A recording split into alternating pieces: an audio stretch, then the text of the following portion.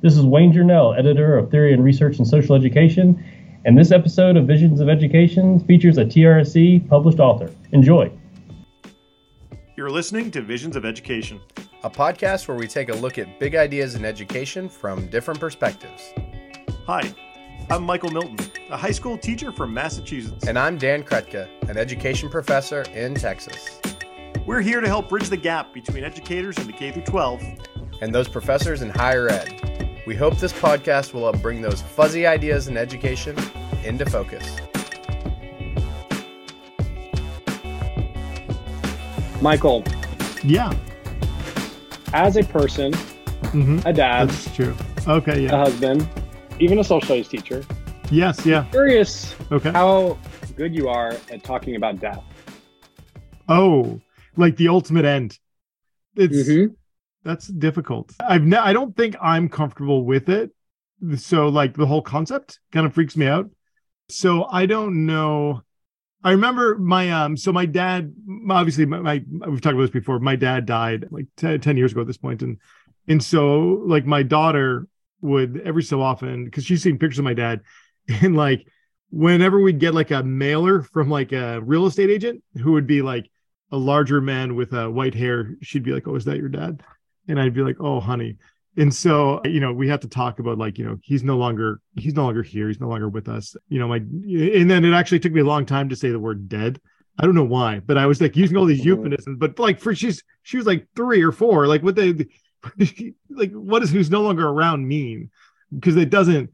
And so at one point I was like, yeah, my dad died, and, we just, it's sad. And so we had a conversation about it. And then the next day we were using like watching TV, and the remote wouldn't work. And I said, "Oh, the battery's dead." And she said, "Like your dad?" Oh. And I was like, "Oh, honey. And she felt bad, like, "Oh, honey, no, it's okay." But we do use the word dead for like different things. And so this battery can actually, and we don't have too much attachment to this battery. I mean, it was a great battery. It did some great service. Well, but Well, it seems like, I feel like very similar, except that I haven't had kids I've had to explain it to. So, but definitely it was a taboo topic from in my home, right? Like just, we didn't talk about it. And so when you don't talk about something, it seems like you're supposed to be scared of it. Right. And I don't remember it coming up like in any of my teacher preparation. Like, not only how do you talk about it as potentially a topic in history or things like that, but like you will have death within your school, like, right. Like during your career, you will have a tragic student death, or you will have community members or an administrator or educator. Someone will die. And I don't remember, like, I'm still not ready. I don't know what to do. Right. Like I feel like you should do something, but I don't know how good we are at talking about it. But it's funny because obviously we teach social studies. And so every so often I give the kids a talk, I sit down. I'm like, "All right, listen, I'm glad you're sitting. All the people we're talking about are already dead. So, we're going to learn about it, but like they're already gone. And so just so it shouldn't surprise you. They're already gone." And so it's a little bit of a lighthearted moment, which I feel like sometimes you kind of need, I actually just went a couple weeks ago. A friend's father passed away. It was an interesting ceremony, and he was very big into music, and he played a lot of music. And one of his friends played a couple songs at the end. And so one song, it was a James Taylor song that Carole King wrote. I knew it from James Taylor. And like, it was like I never met him, but like, it was so sad. And so then he was like, he would never want to go out like this. Like, he would never want you all to cry. So he started singing this song called "Enjoy Yourself. It's Later Than You Think," which is it's a very upbeat song. That's like, hey, you're going to die and you better do stuff you want to do now, because when you're 92, you're not going to have teeth to eat that food that you're saying no to, or you're not going to be able to go to vacation, or the money's never going to hug you back. It was actually an amazing moment. And I listened to the song. I've actually made a playlist around it, my funky 50s playlist, because it just kind of brings me, I don't know, a little bit of solace. It was a nice way to end. And so I really kind of like that.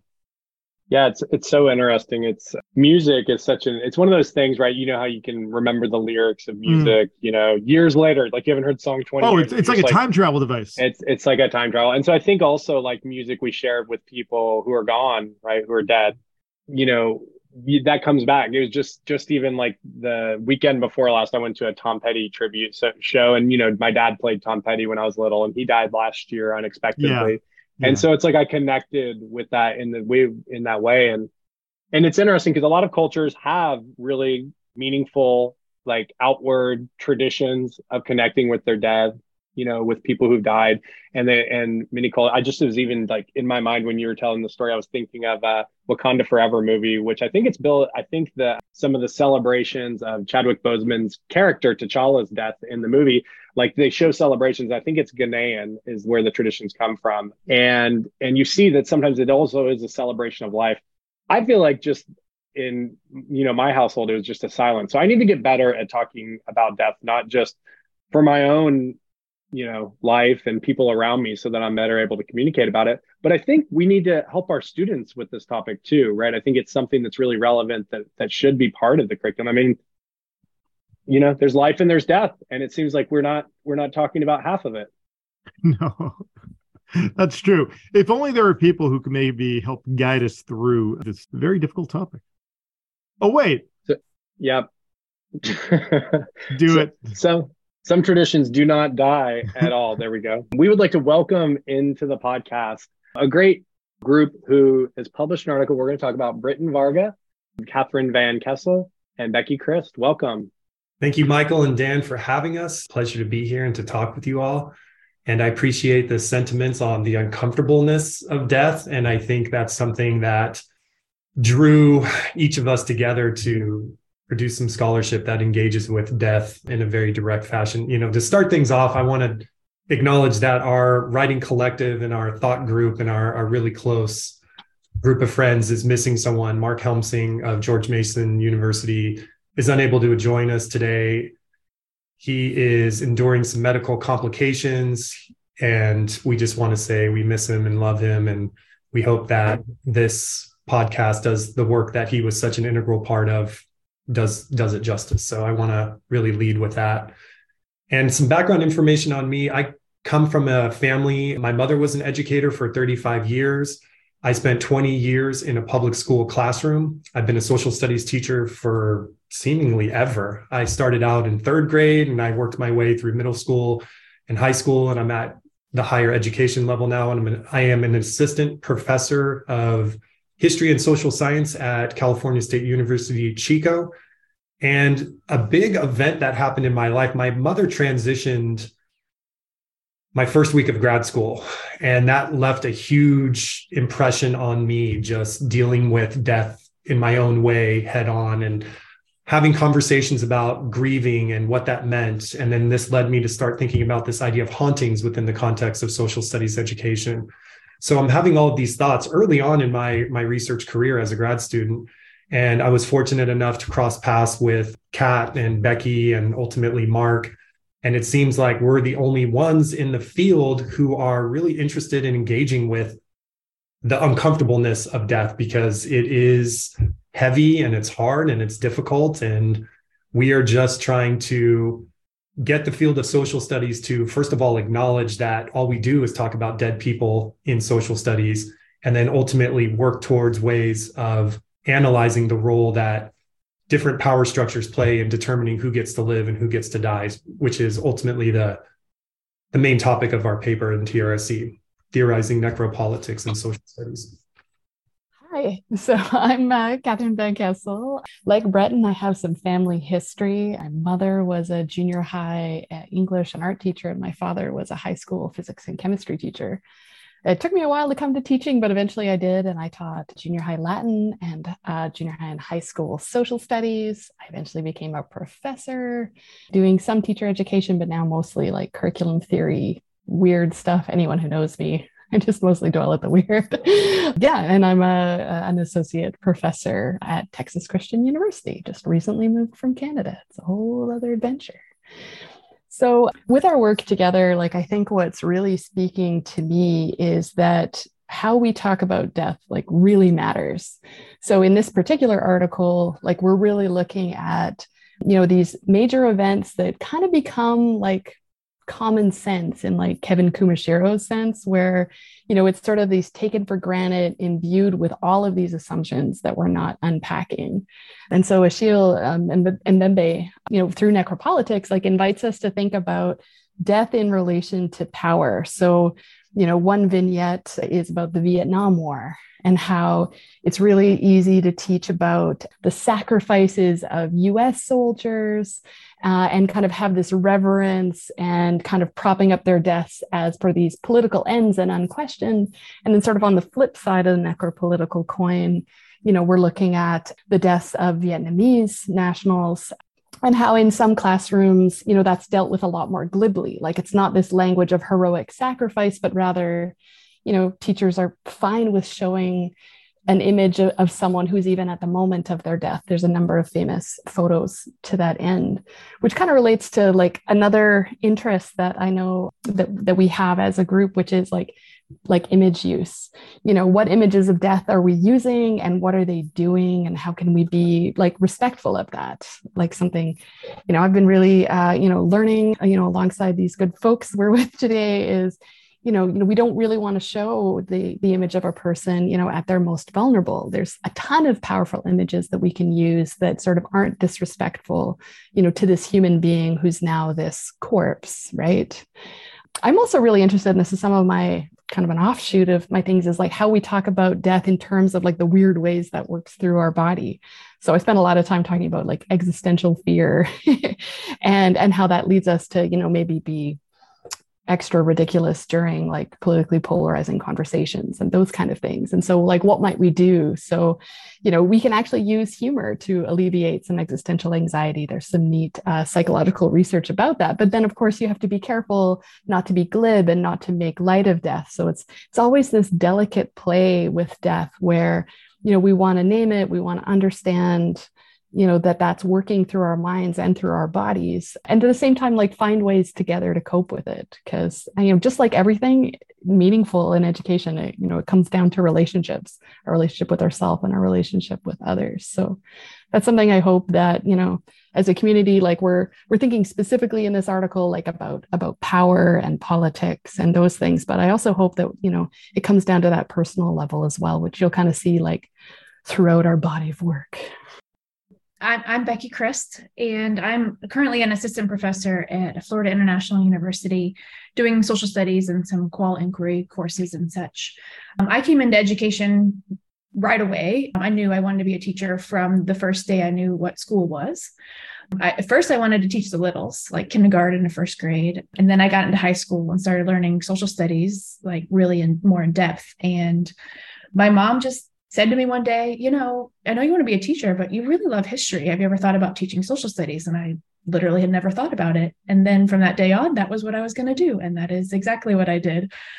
So I graduated from the University of Missouri with a secondary social studies teaching certificate, degree and teaching certificate. And I taught in mid-Missouri for a few years and then went back to grad school, got my PhD at the University of Missouri as well in social studies ed. And then now I'm here teaching future elementary school teachers about social studies and loving every minute of it.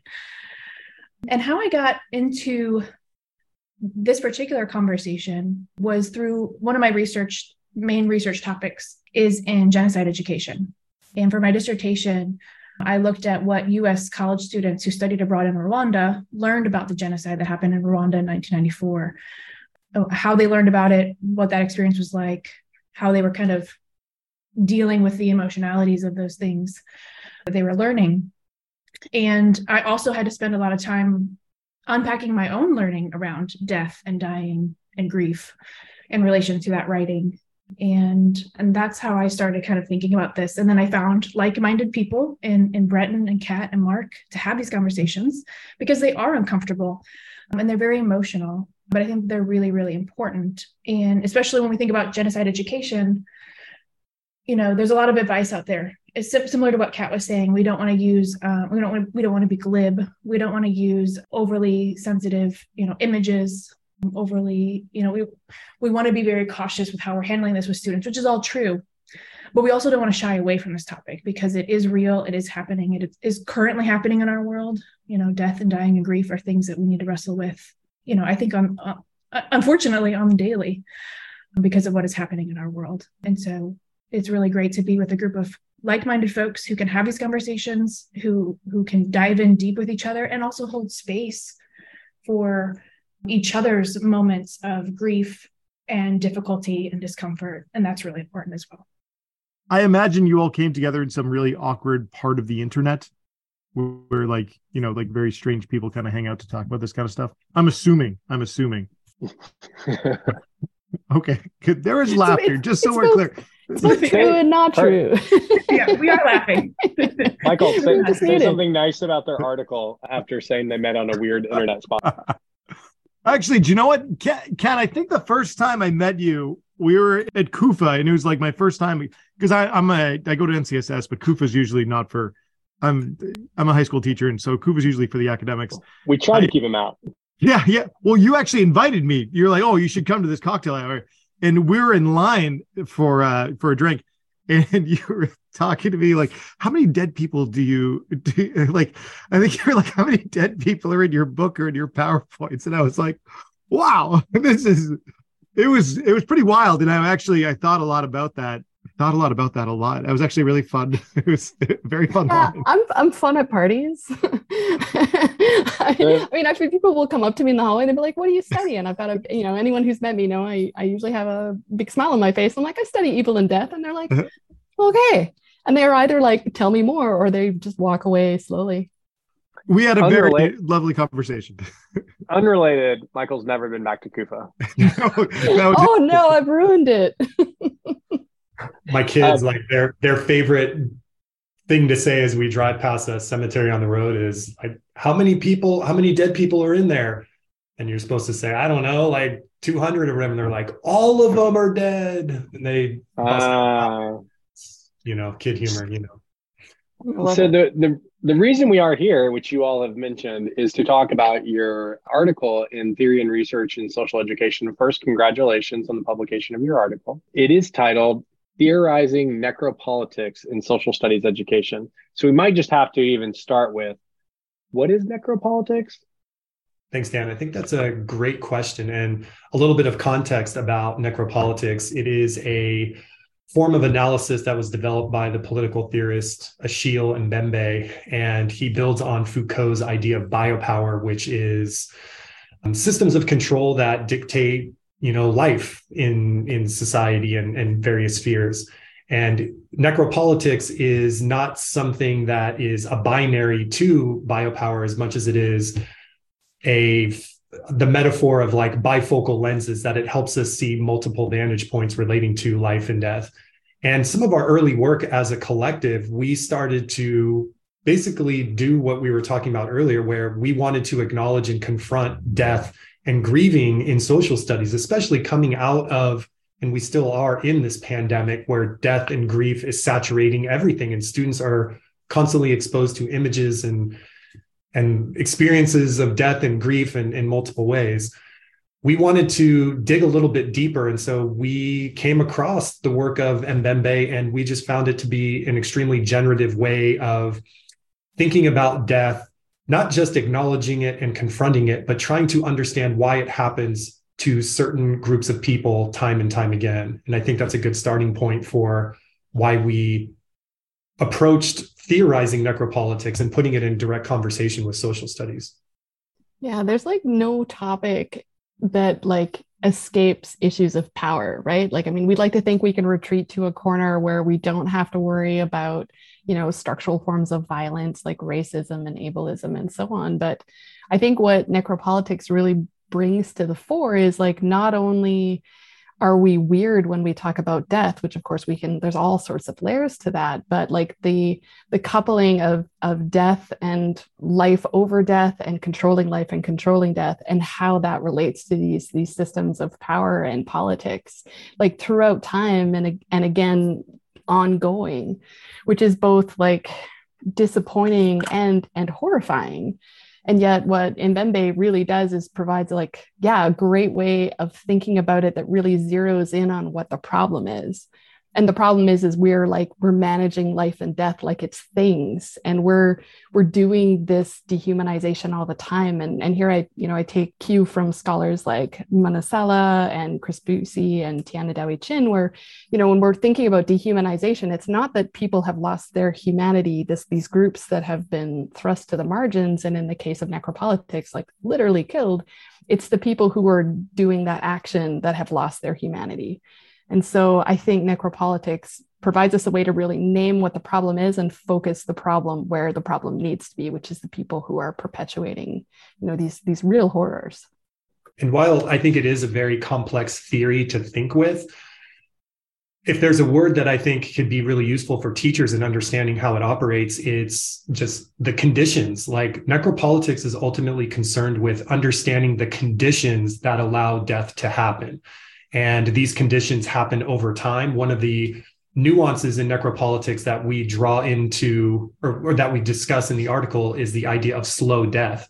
So Becky mentioned earlier genocide education. It's this idea that genocides just don't happen. There's certain things that have happened over the course of time that have determined that some people are deemed disposable by governments. This could be through the policies or the who gets access to food or who gets access to safe ways of living, and the humanization of living safely. And all of those come into play when you're thinking with necropolitics. But ultimately, I think it's those conditions that this theoretical framework is ultimately concerned with and trying to understand and lay bare, like who, what other governments supported the actions of these death worlds that unfolded or continue to unfold. Is there any point that we could bring the French Revolution into this? Because we find that our listeners very much enjoyed the French Revolution. I'm guessing you listen to our own podcast, Michael. Every time we talk about the French Revolution, I get totally excited. What examples do you use in the paper? Because I'm as a social studies person, like, I know what you're saying is evident everywhere, right? Like, this probably comes up in any subject area. But how do you think this translates to the way the curriculum is designed currently, or the way a lot of social studies teachers might think about where this fits into their potential curriculum? Yeah, thank you for that question. And the French Revolution is one of the examples that we get into. Well asked, that question. So as we were mentioning earlier, this idea of understanding the conditions, one of the other nuances within necropolitics is this idea of sovereign necropower. And something that Mbembe writes about is, at the heart of sovereignty is this idea of governments having control over who gets to live and then who gets to die. And so thinking about the French Revolution in that way, what are some of those circumstances that allowed this situation of the Reign of Terror to unfold? And that's hopefully something that students can understand a little bit deeper, thinking with this framework, than just approaching this point in history as being this terrible, senseless act where violence is occurring to everyone and anyone. It was very, very specific. And then going back to the concepts that Brenton mentioned earlier about the living dead and slow death in particular, we first introduced those terms by using the genocide against the Tutsi, or what folks in the United States often know as the Rwanda genocide, to kind of unpack what those concepts are. But then our third example in the paper really takes this idea of slow death in relation to redlining. So it follows a 9th grade U.S. history unit about the rights movements. And this teacher actually takes students on a field trip to drive them around the neighborhood that they are living in, after studying some of the economic and governmental policies that affected the Black communities kind of across the U.S. North, but also in around their own school. And he points out a wall that separates, that was used to separate a newly developing white community from a mixed community, and how that wall affected how the schools were seen, how the communities were viewed, which communities were viewed as good communities and unsafe communities, those kinds of things. And also how the interstate was used to kind of literally be built on top of Black communities to separate and destroy. And so that's one way to see that slow death, although that might not have led to an immediate death of an individual, over time, those are the conditions that are placed on communities that lead to the outcome of death. So I'm curious, like, do you have a sense of, I mean, I'm guessing most teachers probably are kind of like Michael and I, we're really not sure what we're talking about or where to go right off the bat with death. Although again, Michael's got more experience than me. He's had some conversations, but do you get a sense when you think about this is something that most teachers or social studies educators also at the higher ed level would be able to take up or have taken up? Or do you think we get a lot of examples of just teachers not really sure how to talk about death or these larger conditions that create a likelihood for some people to begin seen, as you said, as disposable or by society are more likely to exist in conditions that will not allow for the flourishing of life? The death is already there in the curriculum. I mean, social studies is replete with death. So in my experience, talking to educators, whether that's at the K-12 level or, teacher educators or people in teacher education programs, it's sort of a little light bulb goes off. When you talk to them about it, they're like, oh, yeah, I hadn't quite thought about it in that way.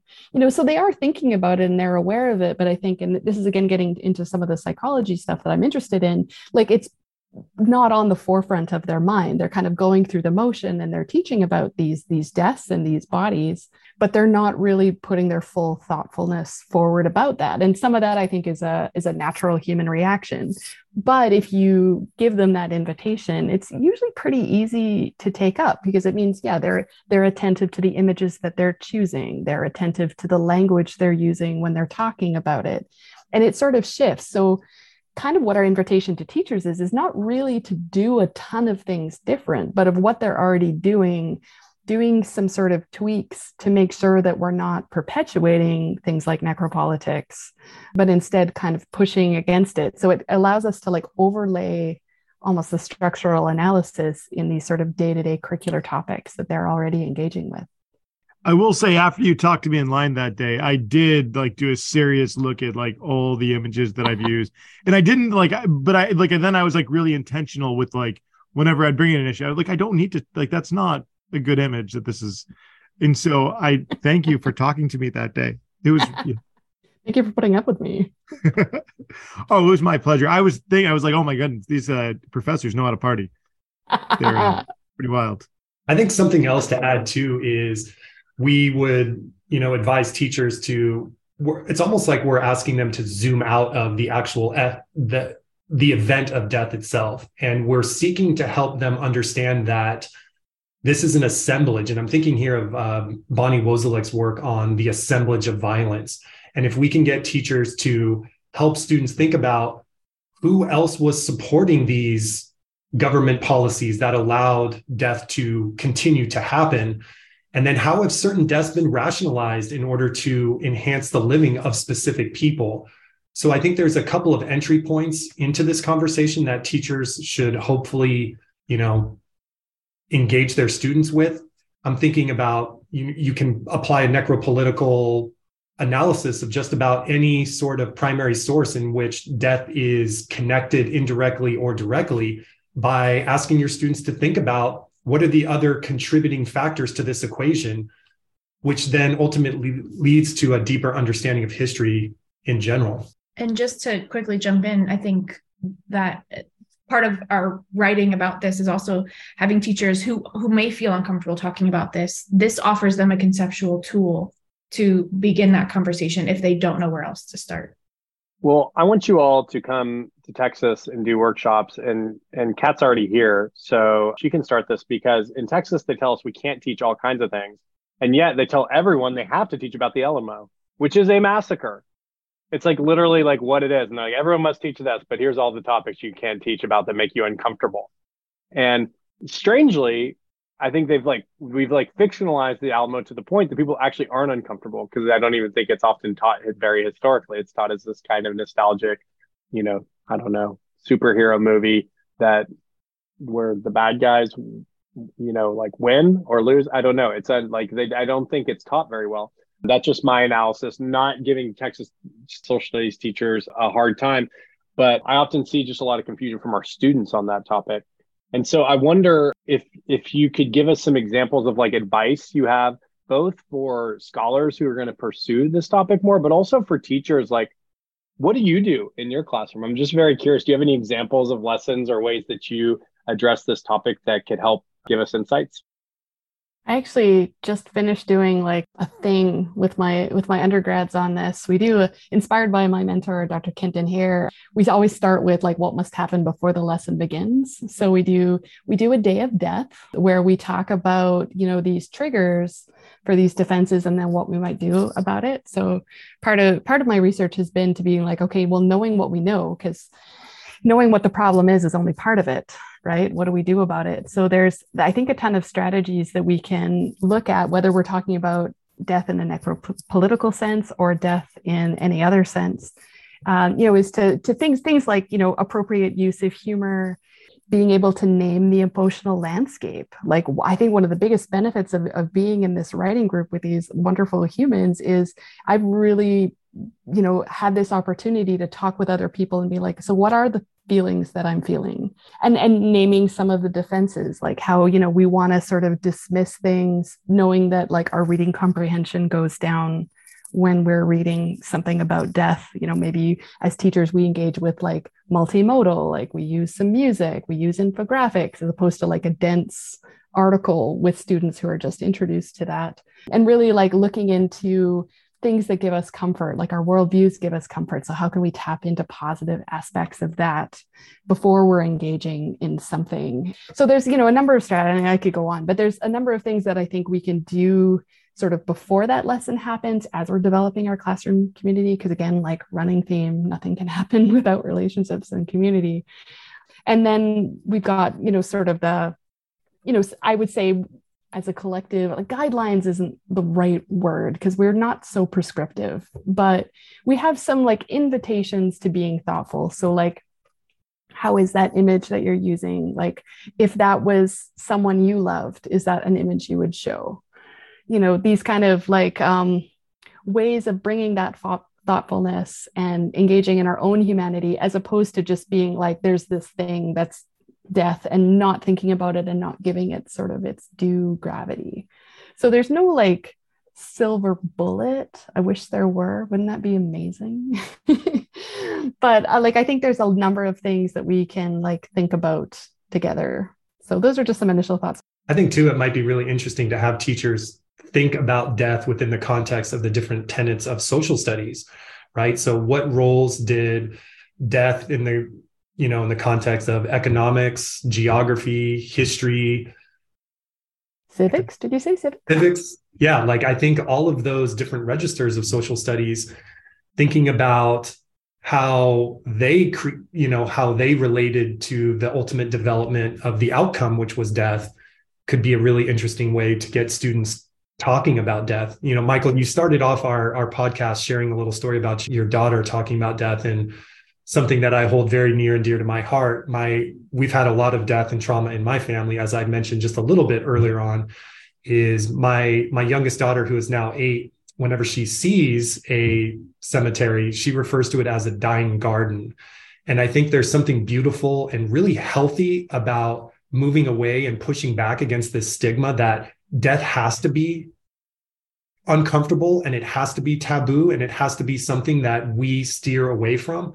I think a critique that we've gotten in our work is, this should be handled. Anything death related or grief related should be handled by counselors. It's not the job of the teacher to engage students in these sorts of topics. And we would obviously argue very strongly otherwise, in the sense that talking about death is a huge step in the right direction towards just getting our kids to deal with the inevitable. We're all going to die at some point. Death is going to touch us all. There's no escaping that. How are we preparing our students to be able to articulate it and be able to think about it in a way that's respectful, kind, and empathetic? All of those descriptors. It would be a very odd history class if there was no death. To be fair, though, Indiana Jones, there are people looking for a solution, right? That's what I learned from that movie. There is a fountain of youth, right? Isn't that what the golden gobble or whatever they have, the cup they're trying to get? Golden cup, the golden goblet. Then he chose wrong. Well, it wasn't golden. Yeah, there's a new Indiana Jones movie coming out. That's true. Indiana Jones 5. And the best joke about the new Indiana Jones movie is that since Harrison Ford is still playing it, and there's some controversy over that, people are like, that is the most realistic thing ever. You got like an 80-year-old professor who refuses to retire. It's like accurate. So I because I work with elementary pre-service teachers right now, primarily, I haven't quite tackled necropolitics directly in my class, but I have infused a lot of arts-based work with them when we're talking about topics that may make them or students feel uncomfortable. And I think that that's another really powerful way to kind of process the emotionality around difficult topics, death included, but also covering these quote unquote difficult histories like slavery, genocide, those kinds of things. And I think that that's really important to have an additional way to process with students these things that they're feeling and encountering. My inclination is to think that we don't give young kids credit for their ability to talk about these things. Now, I will say I do like one of my earliest memories is apparently I learned about death, and like one night was just up crying saying, I don't want to die, like in my bed, like before I went to sleep. But I did make it through that night and continued living, although I still am going to die at some point. And so I think even young Dan, who cried about death, probably could have used some good lessons of death. And maybe I was crying about the unknown because nobody had the conversation yet that Michael had with his daughter. And there is actually tools for littles to talk about these things. Like the psych research does show that, kids as young as, say, kindergarten, like actually do have a conceptualization. So it's not something that has to be hid from them. A book I always like to recommend is Duck, Death, and the Tulip. It's a beautiful picture book that is a nice way to address the topic of death with littles. I think it's just gorgeous. I'm ordering now through my local bookseller. I will go there. Well, thank you everyone for joining us today. This was a good time and also very dark, but nice. It was awkward for everyone, and I appreciate that with you all. Happy to share some awkward space with you both and my wonderful colleagues, as always. Where can we find each of your work online on the internet, which will live forever? You can find me on Twitter at Breton Varga, and I also try to be somewhat active on Facebook, although those days seem to be waning. But you can find me on Twitter as well, but also TikTok and Instagram as @DrEvilAcademic. And I am not quite as savvy with social media or as cool to have such a cool handle as Kat does, but I can be found on Twitter at Rebecca C. Christ. So until Twitter dies, we will all find you there. It feels like it's coming close, and it's in its twilight years, I'll say, for a social media platform. But until then, we'll find you all on Twitter, which Michael quit. We have to take that out of the end of the episode now, Michael. Oh yeah, I am off. Thank you again, you all, for joining us today and help us talk about this difficult yet important topic. We certainly hope to continue the discussion online and in other spaces, or just in random lines at KUFA when someone walks up behind you and starts talking about death. Right, Michael? Yeah. At the Visions of Education podcast, we're all about sharing the learning. If you're doing something fun or creative in education, or you just want to chat, and we get it, we're here for you. You can hit us up on the Twitter at Visions of Ed. We're also sometimes on the Facebook. And this is a special ask, if you haven't already, subscribe to Visions of Education podcast on Apple Podcasts, Stitcher, Spotify, Google Play, and anywhere you'd like us to be. We'll be there. And we would really appreciate if you would write us a 5-star review. You only live one life, and so use this one well. Put a 5-star review in there. You're never going to regret that. We would also like to thank Zach. Thank you. Yes. We would like to thank Zach Seitz of Wiley High School and the University of North Texas for his editing skills. You can still find me on Twitter. I'm at Dan Krutka. And I'm sometimes around. Sometimes around. Until next time, this is the Visions of Education podcast. Signing off.